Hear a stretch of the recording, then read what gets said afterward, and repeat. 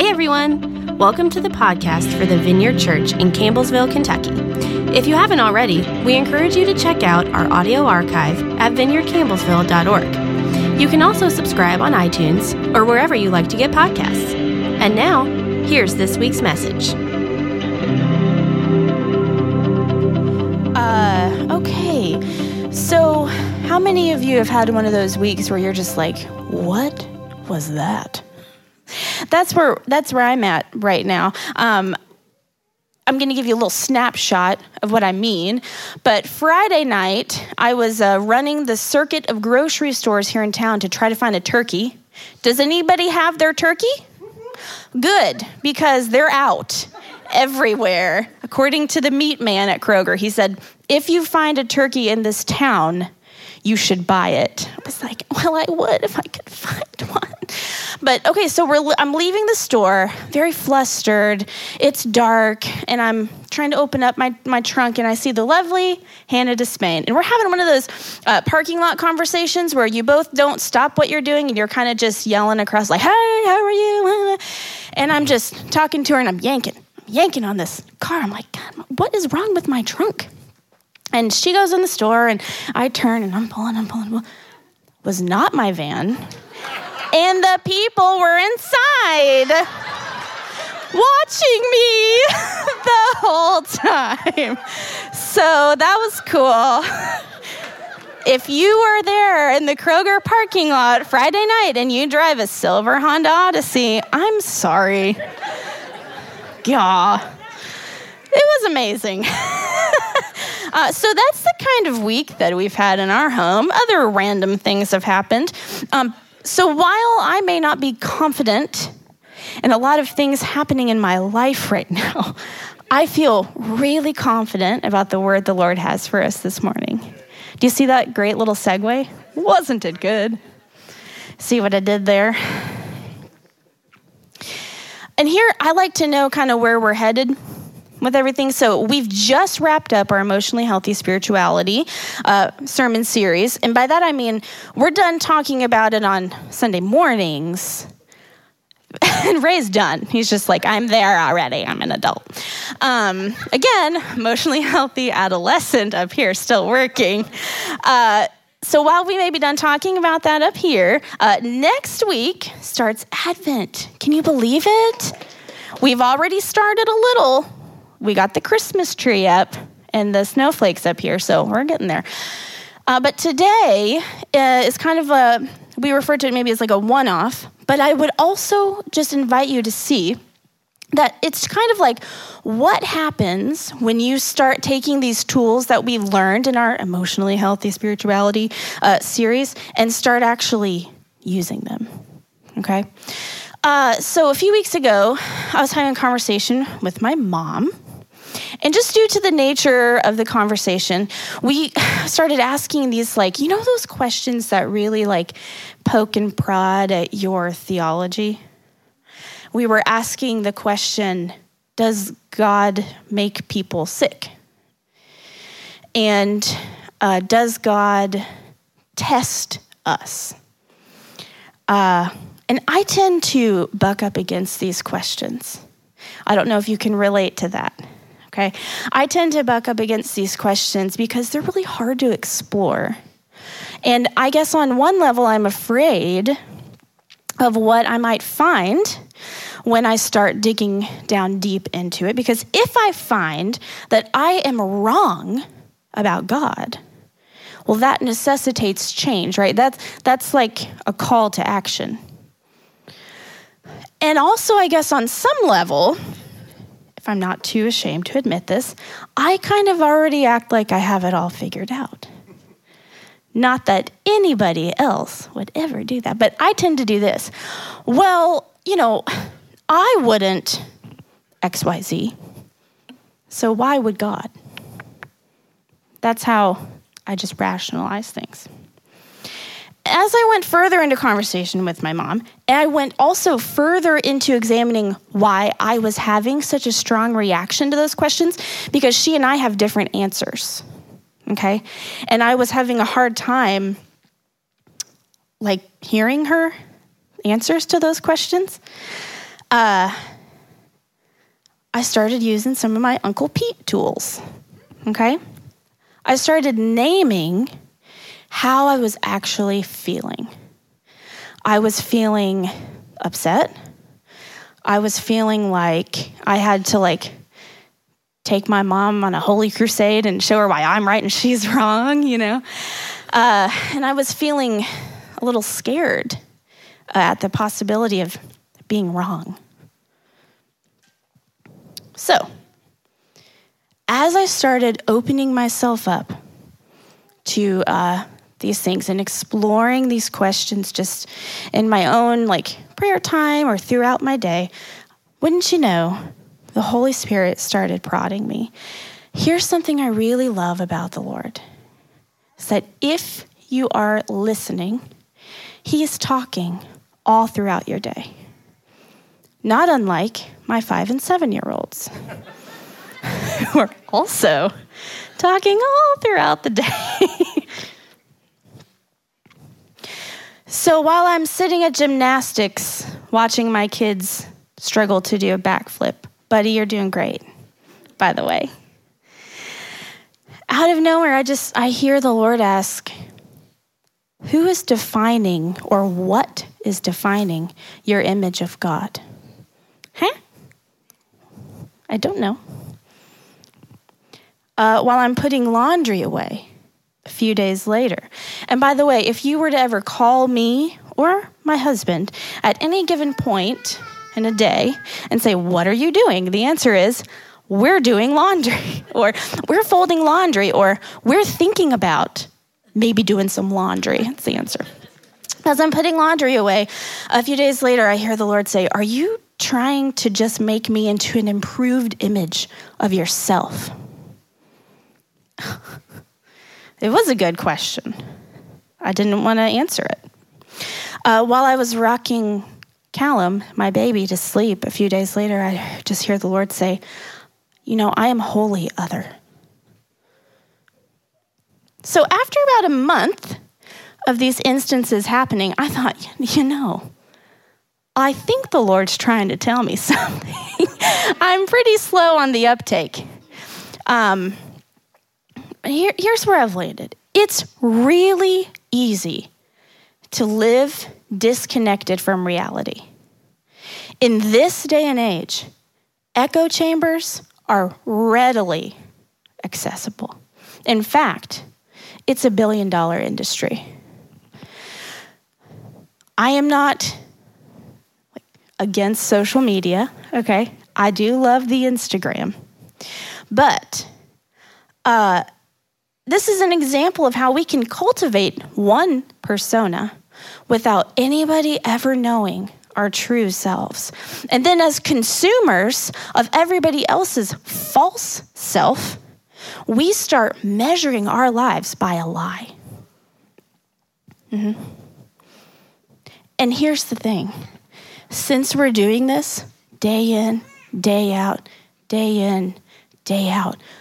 you know that it is affecting the way we relate to God as well. So, I'm going to tell an embarrassing story.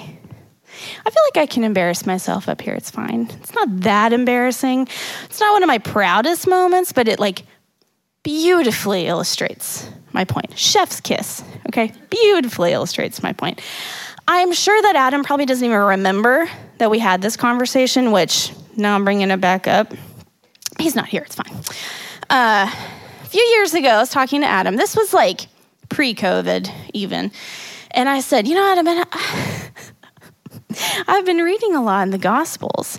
And it just seems like to me, doesn't Jesus just seem a little cranky? And he was like, no, I've never experienced Jesus to be cranky. And I was like, okay. And as I went throughout the rest of my days mulling over this really silly thing that I had said to my pastor, I realized who the cranky person was. It was Adam. Clearly, it was myself. It was myself. And now that I have the gift of hindsight, I can look back on that season of my life and see that I was meeting most people and situations with mild to severe levels of crankiness. And I was imaging Jesus that way as well. So this morning I want to talk about knowing God as he is, not how we imagine him to be. And I'm not saying imaginations are bad, okay? I think they're actually incredibly useful. I think they're a gift from the Lord. But we tend to forget that we are made in God's image. God is not made in ours. So that's where we're going to go this morning. And I guess to start off, we need to ask, what does it mean to be made in God's image? Let's pull up, we're going to go all the way back. Genesis 1, please. Pull up verse 27. So God created human beings in his own image. In the image of God, he created them, male and female, he created them. Okay, you can put it away for now. We'll come back to 28 here in a minute. I was listening to a lecture by N.T. Wright on this topic, and he explained this so well that I'm not even going to try to reinvent the wheel here, if that's okay. Here's what he said. In most temples in the ancient world, there would be inside, carved, usually out of, some type of materials, an image of the god or goddess that temple was dedicated to. So that worshipers, when they came in, would just maybe have an idea of who it was that they were worshiping. So if we apply that knowledge to the Genesis account or the creation accounts in Genesis, creation as a whole is the temple of the Lord, and we are placed inside to be image bearers of his likeness. I think that's such a beautiful metaphor. N.T. Wright takes it a step further. Have you ever seen those mirrors? If you're driving on a real scary, twisty road and there's a mirror there to show you if somebody else is coming around the corner. Okay, so an angled mirror. We as image bearers are like angled mirrors. We are reflecting worship from creation to the Father. And from the Father to creation, we are reflecting his loving care and his kindness. Here's what the Lord really highlighted to me about this. It's unlike a carved image or statue or a photograph, God chooses his image bearers to be breathing, walking around, singing, dancing, relational, living people. God is always, always found where there is life. Secondly, though, being made in the image of God comes with a command. Let's pull up Genesis 1:28. Then God blessed them and said, "Be fruitful and multiply. Fill the earth and govern it. Reign over the fish in the sea, the birds in the sky, and all the animals that scurry along the ground." The scurrying animals are the ones I'm most scared of, by the way. Every time I read that, I'm like, oh, it's a mouse. Okay. What's the command here? It's to work the earth, to rule over it, to grow food, to grow babies, to live, to create, to multiply. God defined those things through himself as good. And also, instead of hoarding the right to just rule it all, which would have meant he could have kept us in line, he chose for his image bearers to participate with him. And that is our task as well. Which leads me to my next question. What happens when image bearers begin to act counter to the image they were created in? Much of Genesis is dedicated to the story of just how determined humans were on sin, on wanting to live life on their own terms, of forgetting God. I remember being taught these stories as a kid in Sunday school and thinking, like, why did God even bother? Why did he keep on? But we do see again, over and over in Genesis, his response is to keep engaging and keep engaging and keep engaging. So if we read further in Genesis 2, we see that God tells the man and the woman, look at all of this around you. This is all yours. This is all good.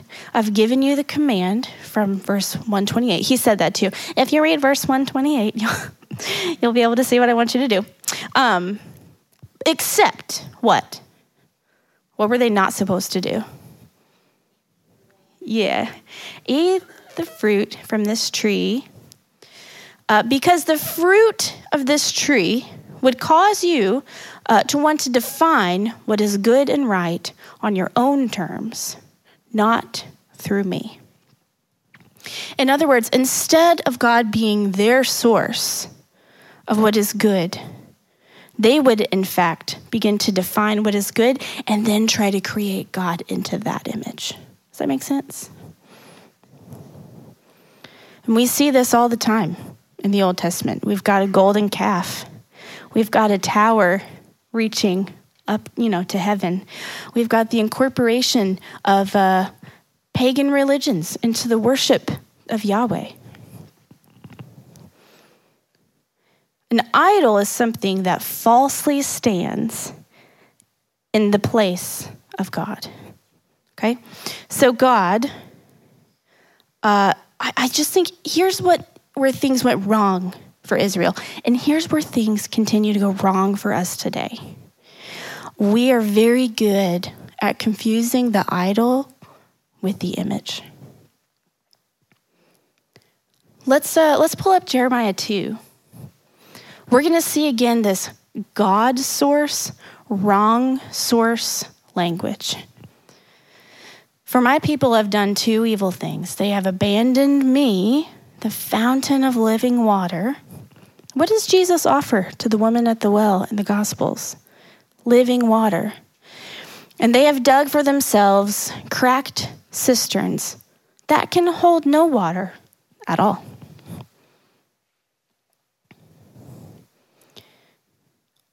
I'll be honest, I have spent my fair share of time digging those kinds of cisterns, digging those kinds of wells, the ones that we know are not going to sustain us or our family.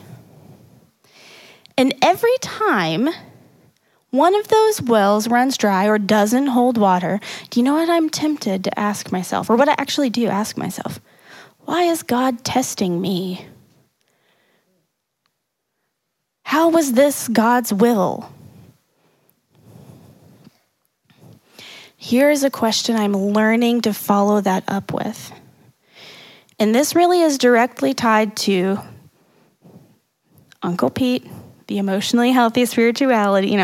The next question I have is, well, what if I have been wrong? That's a hard question to ask yourself. What if I have been wrong? Here's where I'd like to challenge us this morning. What if God isn't testing you? What if instead he is testing your image of him? Or we could put it another way. What if he is refining our image of him? When those cisterns come up dry, when we realize that we have been relating to, praying to, interacting with God in a way that he actually is not like, we don't, here's the good news, have an irredeemable mess on our hands. He is faithful to meet us with the truth of himself. And what does he offer us? Living water. Heather read this morning out of Colossians 1, verses 15 through 20. She did a beautiful job. Jesus is the divine image of the invisible God. Do you want to know what God is like? Maybe you're starting to think, I wonder if there are ways that I have been misimaging God. Look to Jesus. It's the Sunday school answer, but it's the right one too. Let's pull up John 1:18. No one has ever seen God, but the unique one who is himself God is near to the Father's heart, and he has revealed God to us.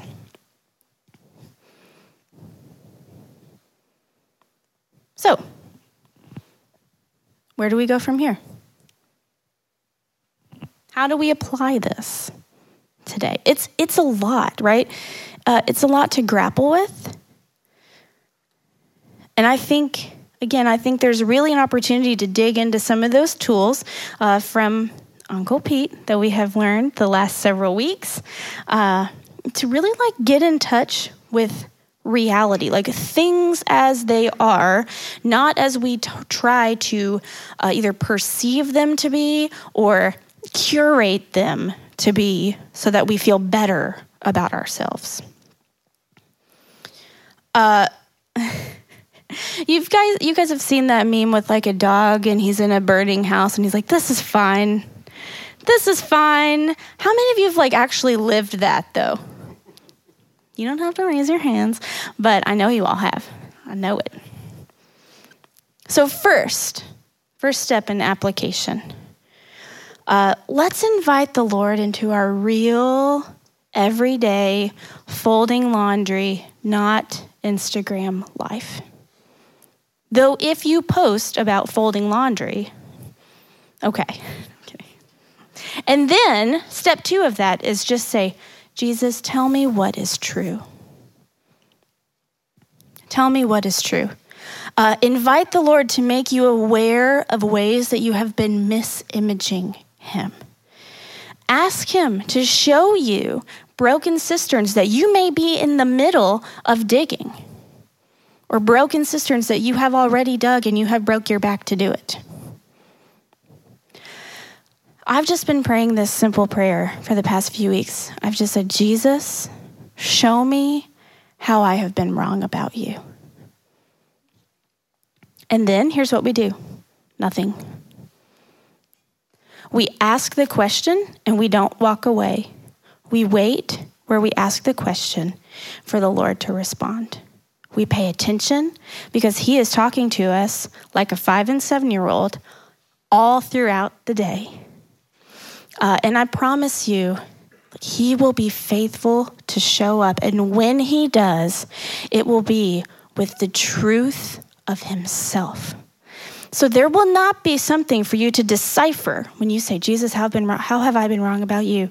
And when he answers, you're not going to have to be like, okay, well, blah, blah, blah. No, he will show up in truth because he is truth. And lastly, I just feel like I want for the Lord to restore the joy of being made in his image. For me, what that looks like is, when I was a kid, I was told, you're made in God's image, so don't do bad things. I could see how people might extrapolate that, from the text. But doesn't it go so far beyond that? It goes so far beyond that. Here's where I think it comes down to. We cannot extract ourselves and the joy of being made in God's image from also how we are relating to people around us. Because I'm an image bearer, but so are you. Ooh, I just pointed. You're not supposed to do that when you're public speaking. Okay. Sorry. We really can't exclude our relation to the world around us, to the people around us, from finding joy in being made in God's image. I feel like that's probably a sermon for another day, but I did just want to throw it in there. Maybe take that with you and think about it through the week. So I'm going to ask the band to come back up. And while they're coming back up, I've learned I need to have them come up, but then I need to still be talking. A few things. I couldn't help but think that even though Advent doesn't start until next week, this message really has threads of Advent woven through it.